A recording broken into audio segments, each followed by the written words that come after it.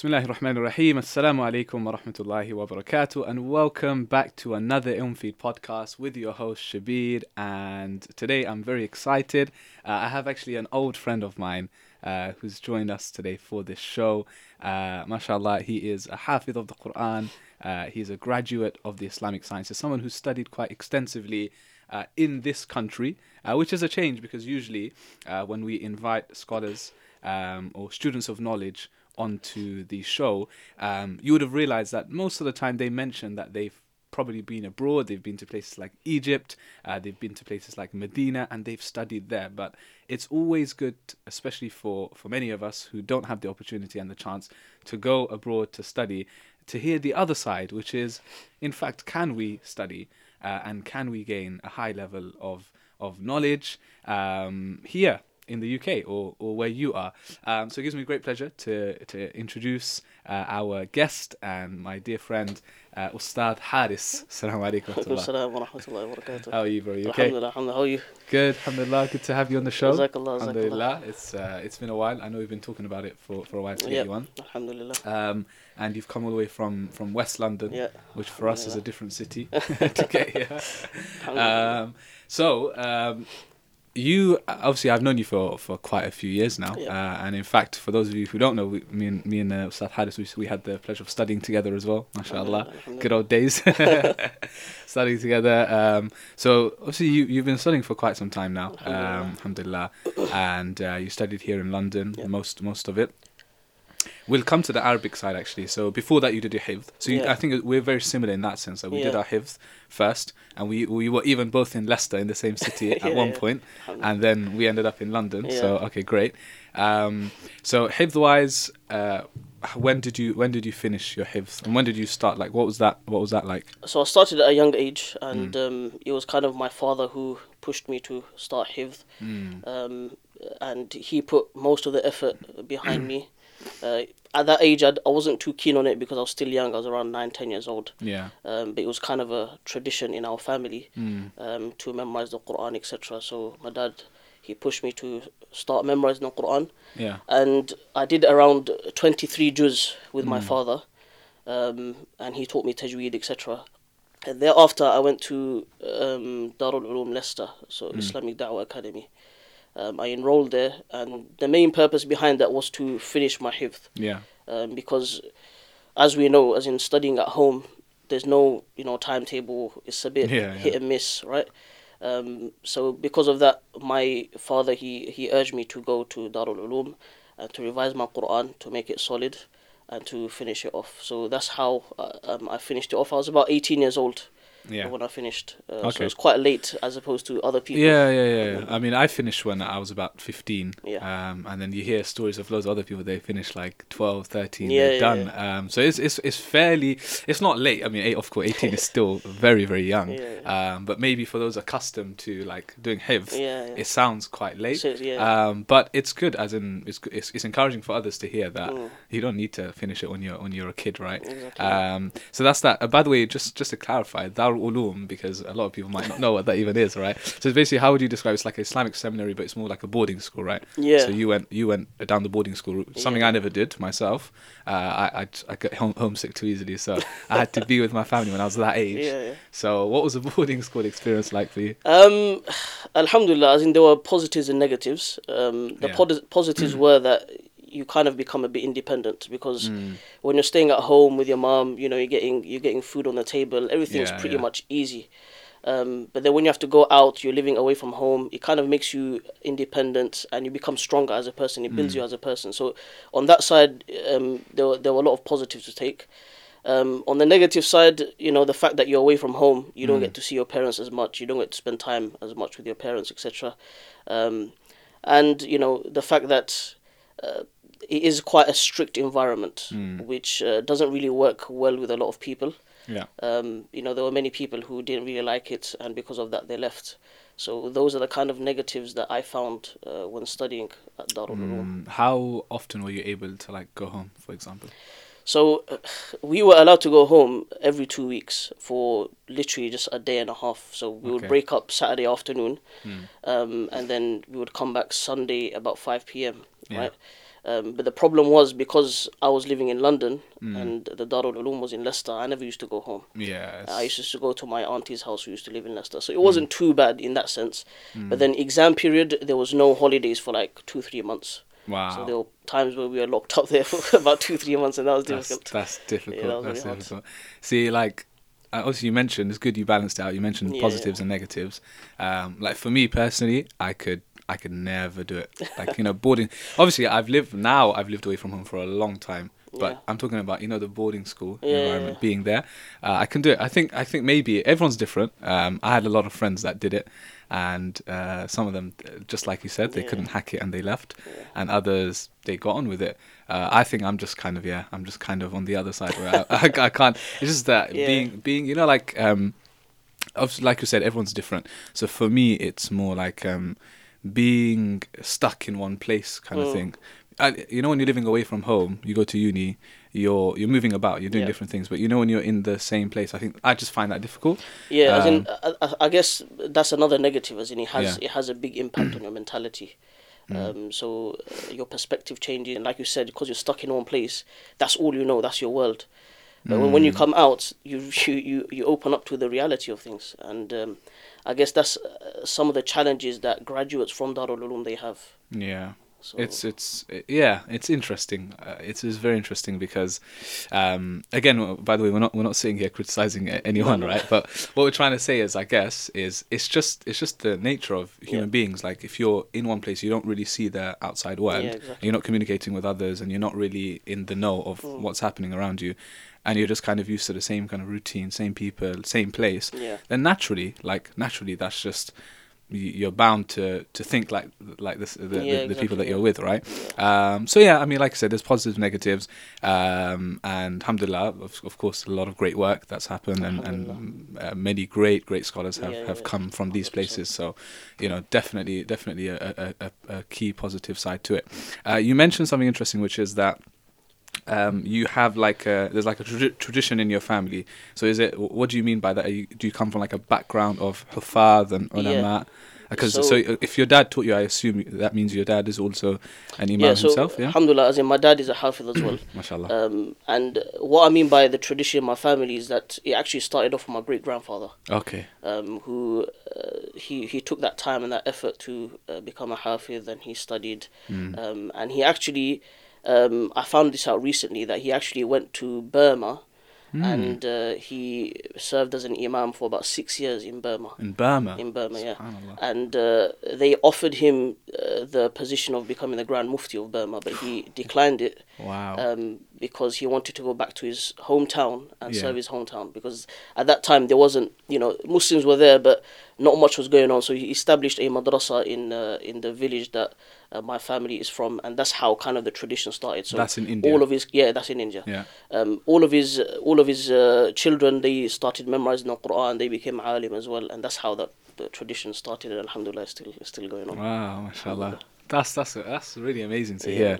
alhamdulillah. Like, for example, with me, complete opposite in the sense that there was no one in my family, no one in my generation that had ever gone down that path. Yeah. Like, it's unheard of to have a hafiz.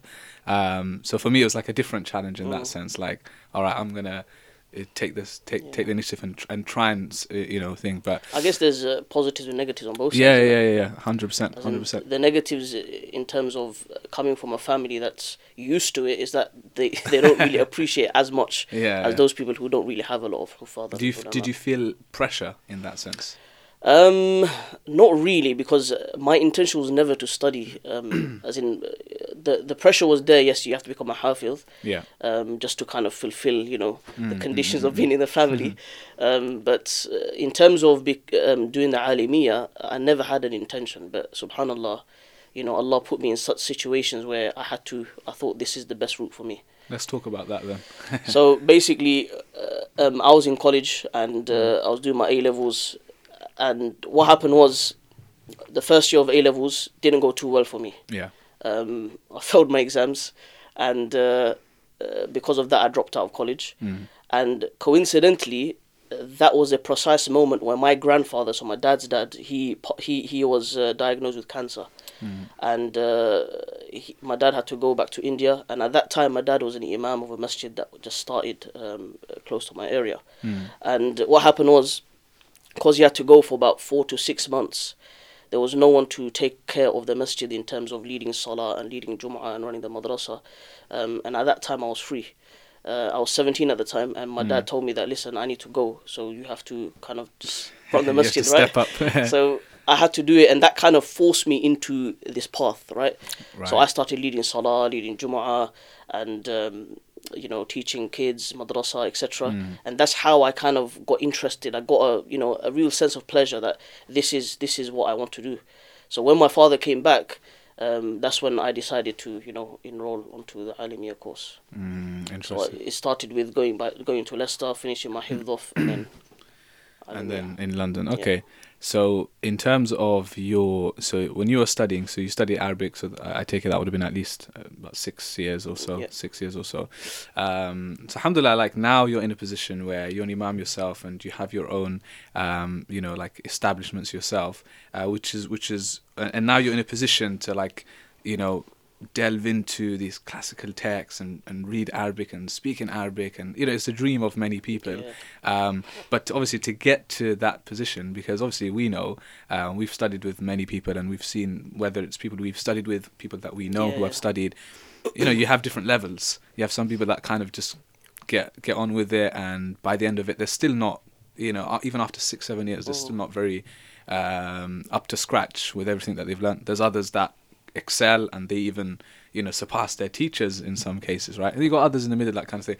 So for you to get to the position that you were at, obviously it would have taken a lot of hard work, a lot of studying, a lot of revision. What was that like? Because you're in the UK, and the standard kind of mentality is that if you're here, you're not gonna you can't learn Arabic here. You have to go to Egypt, you have to go to Medina, you have to go abroad.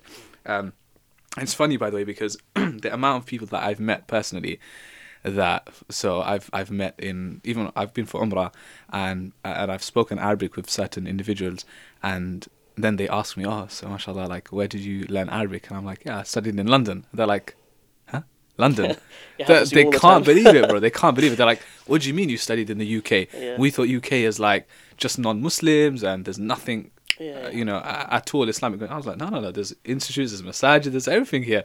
And then subhanallah, there's one time I was at Hardee's, right? Standard, everyone goes for the burgers in Hardee's in Medina. So I was speaking to the guy just whilst he was getting my food ready, and then I was speaking Arabic, and then finally same question, he's like, where are you from? So I said, from London. And he was so shocked, he literally gave the food for free. He's like, take it, man. And I was like, I speak a bit more Arabic. But it's so common. Yeah, it's so true. Everywhere I travel, people think, even recently I was in Switzerland, same thing. They think, even though it's in Europe, it's close by, but because of how different things are, we're very blessed in that sense, the amount of things that we have going on here in London and in the UK. So that's the reason why I'm mentioning all of this. That's the standard mentality, right? Yeah, 100%. How did you find that? Because let's just confirm, have you studied abroad? No, never studied abroad. Right? So as in what you said, it always happens to me, right? As in whenever I go to a masjid to give a talk or a course, whatever, I've had cases where they just have this pre-assumption that I've studied in Medina. So there's times people have come to me and said, so when did you graduate from Medina? I was like, I studied in East London, right? So I've never studied abroad personally. So after I finished my hifdh in Leicester, I came back to London and I decided to enroll at Ibrahim College. And that's where I learnt my Arabic and all of the other Islamic sciences.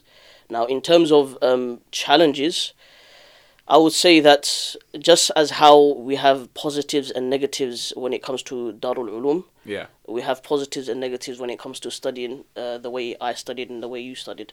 For me, the negatives were that there's a lot of distractions, right? Distractions in terms of, especially time. Right, there's many distractions, but the most challenging for me was trying to take that time out and balancing normal life with study life. Right, Whereas when a person is in Darul Uloom, that's his life is about that. All Yeah. he's doing is studying. He's got nothing else to do, right? Whereas when you're studying daytime and you're living your normal life, you have to balance work, you have to balance family life as well as studying. The positives is that you are engaged in the community, you know what's going on. I had the opportunity since I started studying to serve my community, right? So I started tajweed classes, Arabic classes. I started doing imamat on the weekends, Yeah. right? Courses, lectures, etc. And that kind of gave me that experience that was required when I graduated. So that's the massive positive side Yeah. of studying the way I studied, alhamdulillah.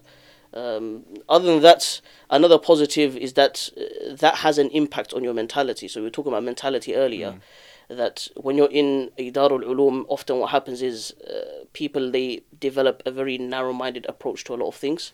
Whereas when we studied at Ibrahim College, you know, during the daytime, etc., our minds opened up, right? We were more willing to accept the challenges of society. We are aware of the challenges of society, right? So that's a huge positive, I guess.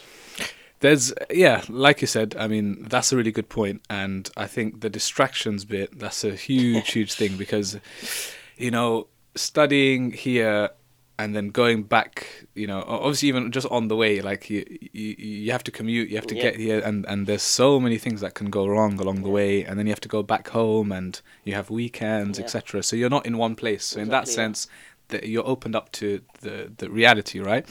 So that has its plus side, but at the same time, how did you deal with those distractions? To be honest, initially I did struggle. Yeah. Right? So I found it very difficult to manage the travel, because one of the challenges that I personally had was the travel. The travel was... You're coming from another country, West London. Exactly, right? So as in, it used to take me an hour and a half sometimes, and I don't know if you remember the strikes that happened, right? Yeah. I came in that day, it took me 4 hours to come in that day, right? So as in, I used to get to Ibrahim College in the mornings, I used to be exhausted, right? Because the travel, especially rush hour times, we've got our books, right? A lot of times you're not sitting down, you're standing for like an hour and a half. Yeah. And when there's delays, right, it makes it even worse. But I guess, you know, one thing I've kind of observed is when you're in that situation, Allah subhanahu wa ta'ala, He makes it easy for you, right? Yes, it's difficult initially, but then eventually you get used to it. And even sometimes when I travel to East London, right, today I came by car, but as in when I travel on public transport to East London, I was thinking, how did I do it? Right? Yeah. But then it's amazing, because it's like when you're going through that difficulty, it's like Allah gives you the ability for that specific time, right? And then when you finish, then, you know, you find it, you start thinking, how did I do it? I can't do it again, right? It's like with anything, isn't it? Like any act of worship, you think back in Ramadan, how did I not stay away from food and drink for that many hours? Exactly. If you do it for 2-3 hours now, but Allah makes it easy for you. So in that sense, it's true. But yeah, it's there's so many different challenges, and to overcome that is not easy at all. It's not easy, you know, because you know, like I said, shaitan is always there. Because obviously, I tell this to my students as well, that when you're seeking knowledge, because it is a sacred path and it's a path that leads to Jannah, as we know from the Hadith. Shaitan will do anything he can to try to take you away from this path, right? And I often say that if you're studying part-time, Shaitan's going to work part-time on you. If you're studying full-time, Shaitan's going to work full-time on you, right? So we used to get, you know, I used to get a lot of waswasa from Shaitan that, you know, this is not for you, you know, you're imperfect, you know, you got this defect, that defect, you don't deserve to seek knowledge, this is a sacred path, it's not for you. And every year, I remember, at the end of every year, I used to make intention to leave, that, you know, I don't think it's for me, it's too much, right? I used to get waswasa, or, you know, are you really going to travel for the next 6 years like this, right? In the rush hour, you know, during delays, etc. Right? So there is a lot of challenges, but like I said, with dua, with discipline, with, you know, advice from my teachers, which is a huge impact that had on me, right? Having my teachers, whenever I would feel a bit down, whenever I would feel that I can't carry on anymore, I would sit with my teachers, and alhamdulillah, you know, they would give me that boost, that motivation that I required. So I would say that if a person does want to study the way I studied, you need to have immense discipline, and you need to have that support, that moral support from someone elder, right? Your teacher, your parents, etc. But you know, when it comes to, for example, Arabic, right? So what would you have done, and what tips would you give for someone, again, we're talking about, you're not in an environment at all, no one's speaking Arabic around you, it's literally up to you to open up books, because look, you can attend classes, you can sit in the class, but that's like, you're not going to walk out knowing everything, are you? It's This true. is the teachers giving you, the teachers imparting Yeah. knowledge, but then it's up to you. So what did you do further than what the teachers gave? So I used to make it a habit of listening to YouTube lectures in Arabic. Okay. Right, and trying to converse with my classmates and with my teachers in Arabic as much as possible, and as well as reading books. Even though, as in, for example, at the end of my first year, I didn't know Arabic as well, but I just forced myself just to read books, even though I didn't understand it, right? Yeah. Sometimes I would get the gist of it, and then I would get this buzz, right, that, I can do it. Yeah. And then, and that's how I kind of developed. But in terms of environment, you have to create that environment. That environment is created by you being disciplined with yourself and with your fellow classmates if you're studying in a class, and try to converse in Arabic as much as possible. And that's where that kind of culture of Arabic is built. One thing that comes to my mind is, I think one of my teachers, they mentioned this. It's like, it's obviously being in a certain environment, it helps, right? But it's always down to the individual themselves, 100%. isn't it? Because you can have someone, and I actually know people that have been to places like Egypt for like 6 months, studied there, been in that environment. They've come out with not much at all, because when they went there, they started relaxing, chilling out, going to see the pyramids instead of instead of studying, right? And then you've got others who have been here in this country and they have mastered Arabic and they are giving khutbahs and they have a very deep understanding. So end of the day, though environment helps, we're not saying that you shouldn't travel and you shouldn't study with other scholars, but honestly, it's down to your mindset and mentality. 100%, Like, if you put the work in, that's what you're going to get at the end of the day. Yeah, as in a person who goes to study at Medina or Azhar or whatever, as in, if they don't speak Arabic, as in, they're not going to benefit from that environment, right? So it's like you said, it's up to the person. You have to be disciplined 100%. And you have to have that passion. Yeah, 100%. Well, so when it comes to subjects, what personally for you, what was your favourite and what were you looking into the most, or even until now? When I was studying, I really loved fiqh. Right? Fiqh, yeah? As in, fiqh for me was like, the main subject. Okay. Right? Because it's very logical, and, you have to really think deep, and it's like a puzzle, right? So, for example, when we studied Hidayah, right? As in, it's like a puzzle that you're trying to crack, and then when you crack that puzzle, you get a buzz. Yeah. And I used to enjoy it so much. But in terms of lecturing and teaching, I found that the most enjoyable is tafsir. Right? Tafsir is definitely the 100%. Most enjoyable. So in terms of personal studies, I would say fiqh, but in terms of lecturing and benefiting the community, I found that people respond the best to Quran, and that's one of the beauties of the Quran. 100%. I'm with you on that. To be fair though, in the sense that you mentioned fiqh, I wasn't into fiqh as much even during my studies. It was always tafsir for me. Like the Quran. To be fair, that's the only reason why I studied Arabic. Because after hifz, I was like, I have to understand what's happening. And again, like understanding, I think a lot of with tafsir, people think that it's just about translation. It's not about just knowing the bare translation. There's something more to tafsir, that when you open up the books and you're reading the background of the verses, you're reading the fawaid, the lessons that you can take, practical steps that you can bring into your life, then you start seeing it opening up. And I guess the more you study Arabic, the more you can appreciate, why has Allah chosen this word over that word, and you go deep into it. And honestly, for me, like you said, it's such a buzz, and it opens up the Quran for you, and it helps you just day to day, to improve yourself. So I think with tafsir, 100%, like I'm with you on that. So in terms of tafsir, so we've discussed even in the past, and a surah like Surah Al-Kahf, for example, where and we've had podcasts in the past, like with Ustad Asim Khan, where we've spoken about like tafsir shouldn't just be, like I said, like a translation, nor should it just be just quoting, okay, Imam al-Qurtubi says this and Ibn Kathir says this. It should be relevant, right, isn't it? Because the people, most of the people who haven't studied Arabic, who haven't studied tafsir, they're not going to have a clue what you're talking about. Ibn Kathir said this, this century scholar said this. So how would you go about, for example, taking a surah like Surah Al-Kahf, and how would you make it relevant to people? I think when it comes to tafsir and lecturing on tafsir, in order to get especially the youngsters engaged with the Quran, you have to speak in their language, right? So even small things like translating the Quran, right? Translating the Quran, you shouldn't be using thou and thy and all that, right? Because as in, people are not going to understand that. That's not how people speak. So it starts off by translating the Quran in a manner that people understand, and thereafter contextualizing it, right? So if a particular verse is talking about, for example, the benefits of Jannah is that you're going to be in shade. Now, the people in Britain are not going to really appreciate that, right? Because we're always in shade, okay? Yeah. So to kind of contextualize those verses and give them that context that, okay, for example, when you go for Umrah, right, and you're in the heat and you're traveling to the haram, when you enter the haram, you feel a sense of relief. When you enter your hotel room, you feel a sense of relief. Why? Because now you're in shade. Okay, so when you give that context, that's when people think, oh, right, okay, so this is what Allah subhanahu wa ta'ala is talking about, this particular blessing of Jannah, right? So that's the best advice I could give for anyone who wants to kind of teach tafsir, is to always contextualize, and when you are deriving or sharing benefits and lessons from those verses, try to give them some action points to take away, right? So you're delivering a dars, right, a halaqah of tafsir.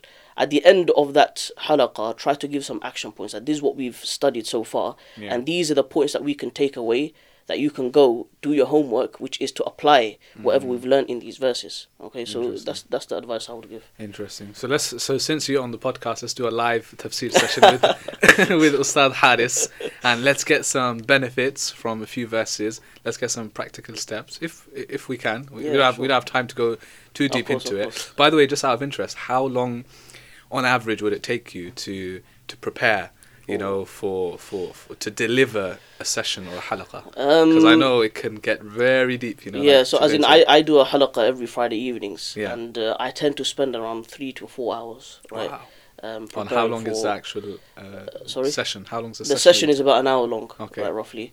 So I spend about 3 to 4 hours looking at different books. So what I try to do is look at classical books like Tafsir Qurtubi, Tafsir Ibn Kathir, but also look at more contemporary books like Ibn Ashur's book of Tafsir and Imam al-Sha'rawi's book on Tafsir, right? Because they give that modern context to, you know, some of the lessons that we can derive from those verses. So yeah, spend about 3 to 4 hours, I would say. Okay, interesting. Yeah, it's a lot, I think a lot of people, they don't know that. Again, it comes back to what we were saying, that there's a lot more to it. There's a lot of layers, and in order for you to be able to prepare something and deliver it and then dumb it down for people as well, you need to have a huge context and background in it. So, okay, let's do our live tafsir session with Surah Al-Kahf, and we'll mention why we've chosen Surah Al-Kahf as well. It will tie in nicely. So, Surah Al-Kahf, what if you were delivering a session, what would be the first things that you mention? So I'll talk about, you know, whether the surah is a Makki surah or a Madani surah, how many verses it has, and some of the main themes of the surah. So whether the surah talks about, you know, the foundations of belief, talks about the hereafter, talks about Jannah, Jahannam, the oneness of Allah, the attributes of Allah. So mention all of the themes of the surah, and then we will start verse by verse, translating, doing the tafsir, if there's any cause of revelation, talking about the cause of revelation, and lessons that we derive from those verses. For me, when it comes to tafsir of Surah Al-Kahf, one thing that really stands out for me is how Allah Azza wa Jal in the surah, He talks about different trials and tribulations throughout the entire surah, right? And this is why, one of the possible reasons why Allah or the Prophet ﷺ told us to recite this surah every Friday to remind us of the trials that we are facing. And if you look at the sequence of those trials, Allah first talks about the trial of Iman, right? That these youngsters, the sleepers of the cave, they were tested in terms of their faith because they were living at a time where the king ordered everyone to worship idols, and they had concern for their Iman. And I think this is very, very important because, especially for youngsters, that in order for you to safeguard your Iman, you need to have that concern, right? And how do you have that concern? By developing passion for deen, right? Developing passion for your connection, your relationship with Allah. And because they had that concern, they made dua to Allah, that, oh Allah, guide us, right? And they ended up in the cave, and Allah subhanahu wa ta'ala, you know, He caused them to sleep for a number of years. And if you look at the sequence of those verses, one thing that really stands out for me is that when Allah, He introduces the story of the people of the cave, He gives like an overview, right? So it's almost like a trailer, right? An overview of what is going to come, right? So he talks about how, the people of the cave, they were worried about their iman, and they made dua to Allah, and Allah says, فَضَرَبْنَا عَلَىٰ آذَانِهِمْ فِي الْكَهْفِ سِنِينَ عَدَدًا, that, we caused them to sleep. Literally, ضَرَبْنَا عَلَىٰ آذَانِهِمْ, that's a whole discussion in itself, right? Yeah. That literally we struck like a seal on their ears, right? And why does Allah mention ears in particular? Because it is through our hearing that we wake up straight away, right? So, and then Allah, that's how Allah kind of just summarizes the entire surah. So it's like Allah is giving us a peek of what is to actually come, right? And then Allah says, نَحْنُ نَقُصُّ عَلَيْكَ نَبَأَهُمْ بِالْحَقِّ, right? That now we're going to relate the story. If you're interested, read more, right? It's almost like a blurb to a novel, right? That you read the blurb. If it's interesting, you purchase the book and you start reading the book, right?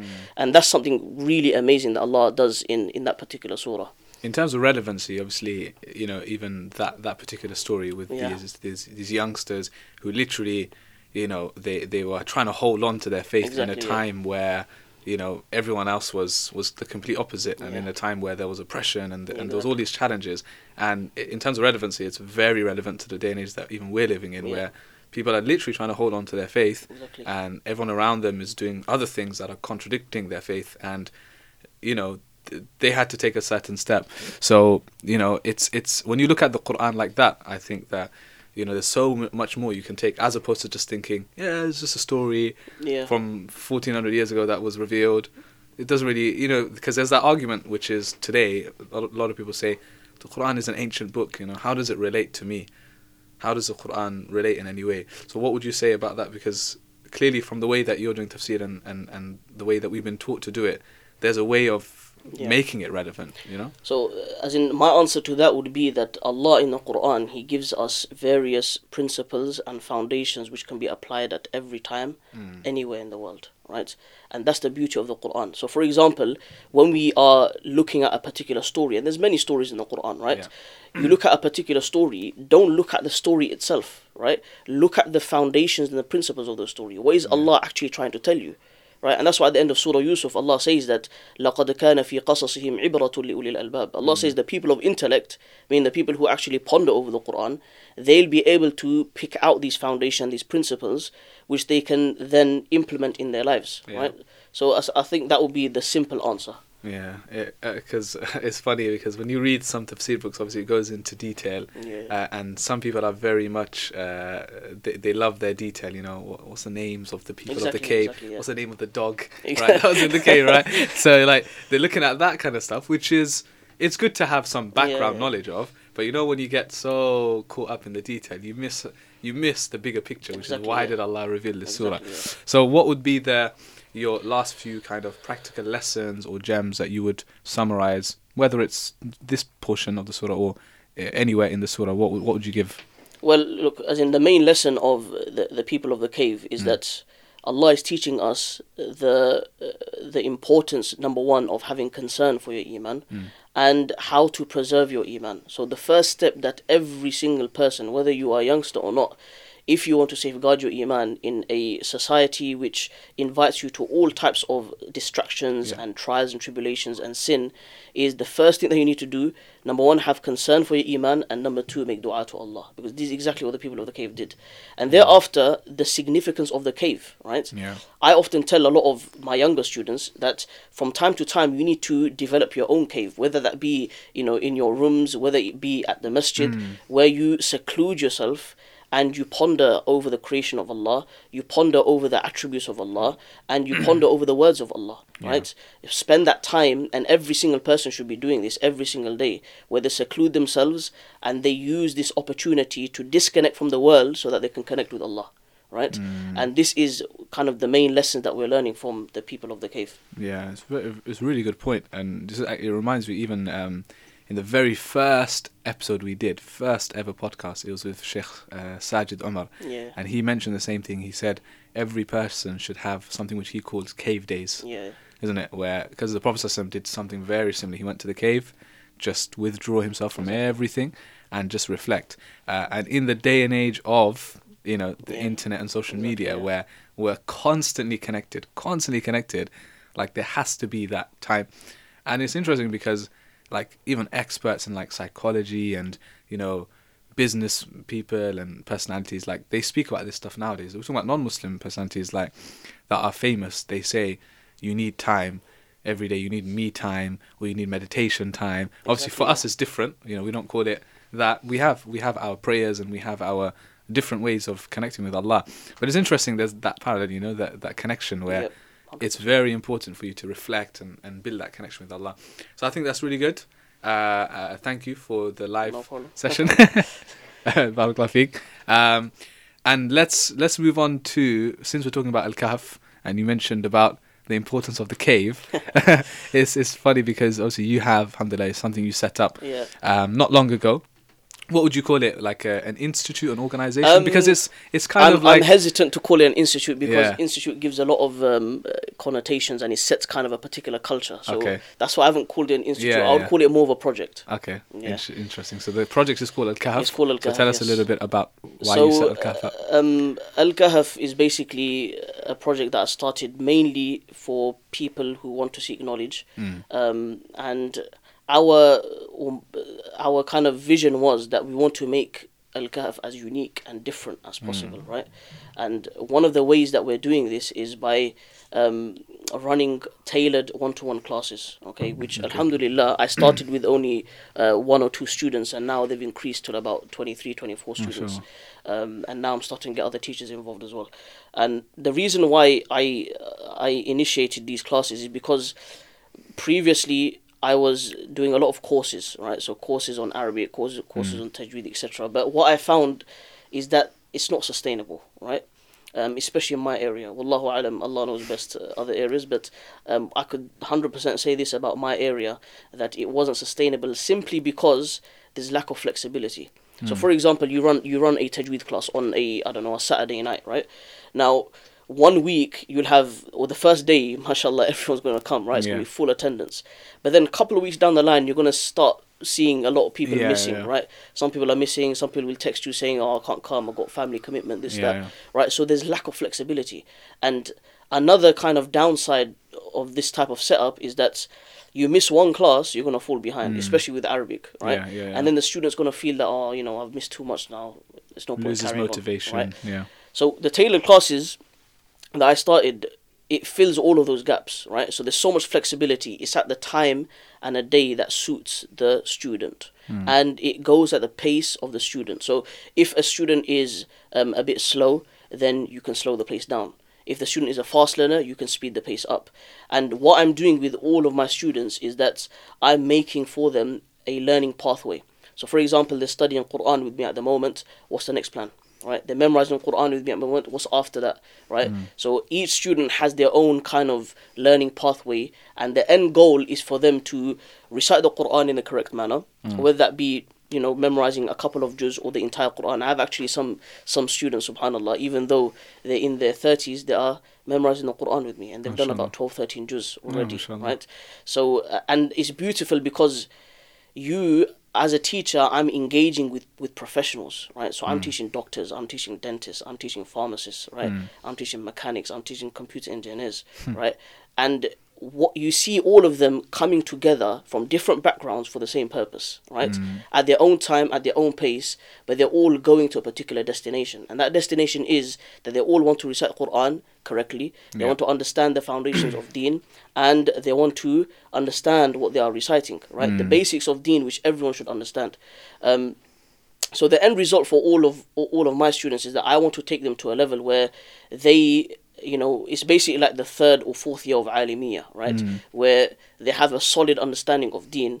They are reading Arabic books, they are studying fiqh and all of the other Islamic sciences, and they're also teaching at the same time. And my vision, inshallah, Allah knows best if it's going to work out or not, but my vision is that I want to hand over this project to my students.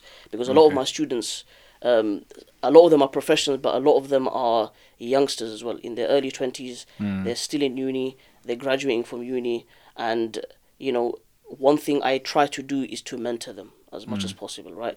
Give them advice, life advice.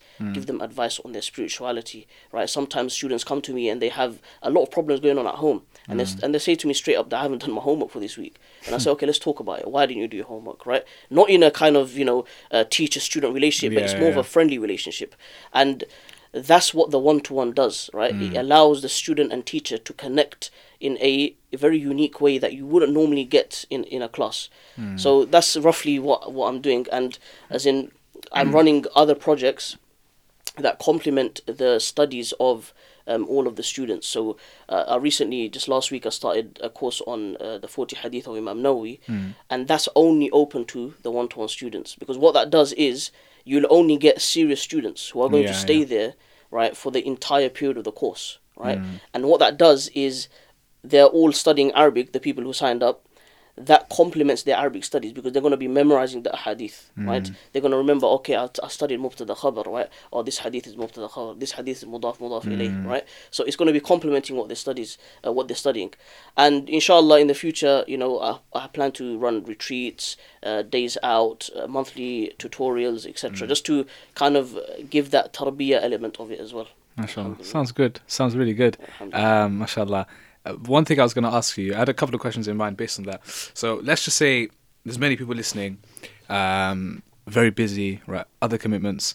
What would your advice be to people who always, mashallah, there's a lot of people out there that have the desire to study, but for one reason or the other, they're committed already to work, family commitments, too far out, different areas, like you said. What would your advice be to these people who want to study? The first thing that everyone, especially adults, need to understand is how much you actually want it, right? So one thing is having the niyyah, having the intention of doing something. Another thing is having azm, right? When you have a azm to seek knowledge, which is firm intention to seek knowledge, this is when you'll actually be able to seek knowledge, right? And the reason I say that is because I'm teaching students who they're very, very busy, right? So for example, I teach this one dentist, right? He works in central London 6 days a week, right? Wow. And he's got a family, he's in his 30s, he's got a very pressurizing job, but he comes to me twice a week. I'm actually teaching him tonight, right? He comes to me twice a week, right? And he memorizes the Quran. And sometimes I ask him, you know, and he's amazing, right? He's really an inspiration for myself to keep on going, right? Because he fasts on Mondays and Thursdays as well, right? So even though he's fasting, even though he's got commitments, he'll still come in and he'll still recite his portion of Quran to me, right? And sometimes I ask him, you know, how come you're doing this? You know, where do you get that energy from? Where do you get that motivation from? So he tells me that, look, if you really want to achieve something, right, you'll come across challenges all the time. Yeah. But you really want it, Allah Azza wa Jalla is going to give you the ability to overcome those challenges, right? So first of all, every aspiring student of knowledge needs to ask themselves, how much do you actually want it, right? Do you want it like 110%? If you do, then we can talk, right? And I would say, look, discipline. You need to have discipline. You need to be. You need to look for a good teacher, a teacher that will motivate you, a teacher that will push you, right? Yes, you are going to come across challenges. Shaitan is going to be there all the time, but that is part of the challenge. But eventually, it's going to lead to a particular sweetness in seeking knowledge as well. Yeah, no, it's a really good piece of advice, and you know, subhanallah, even I've come across so many people that you just think, how are they doing it with all these other commitments? Like I've known people that just to study, they've had to like live in places where there's like 5-6 people in one room, but they had to do it because they didn't have enough finances. They had to study, and those people are the ones you'll see. They'll go very far, and then others are like half-hearted. You know, I want to study here and there.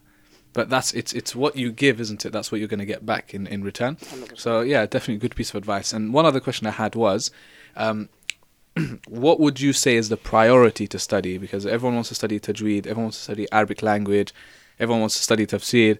What would you advise is the first subject to study? Seerah as well, for example. So, as in, when I make my plan for my students, I would say that, look, 99% of my students, they're studying Quran, right? Whether that be from the basics, or I have some students who, you know, they're men, right?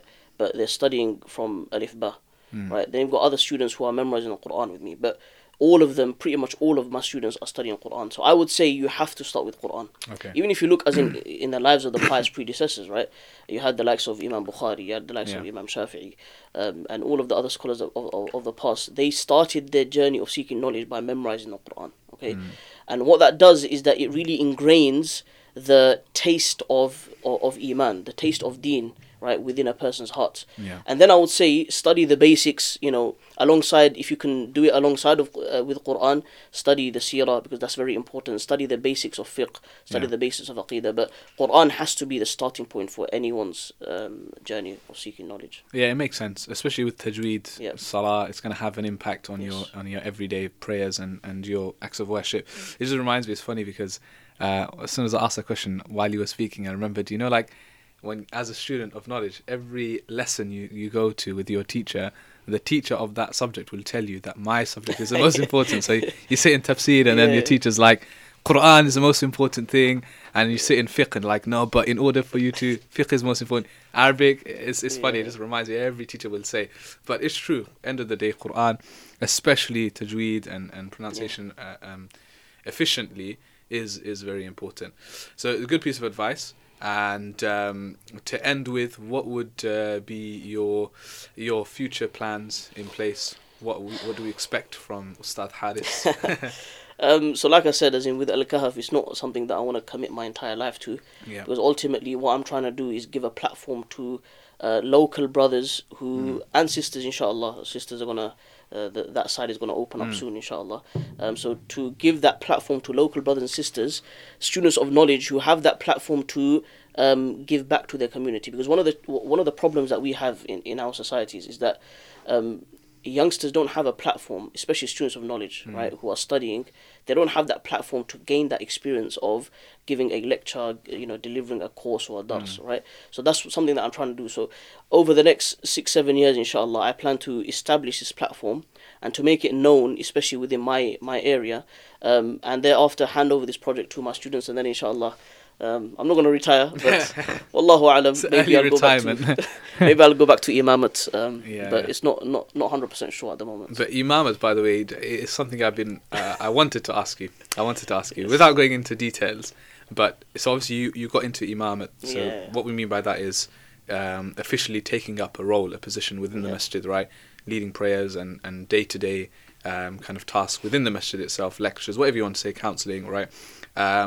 So I forgot to ask you this, which is just those challenges, because you dived into it quite young.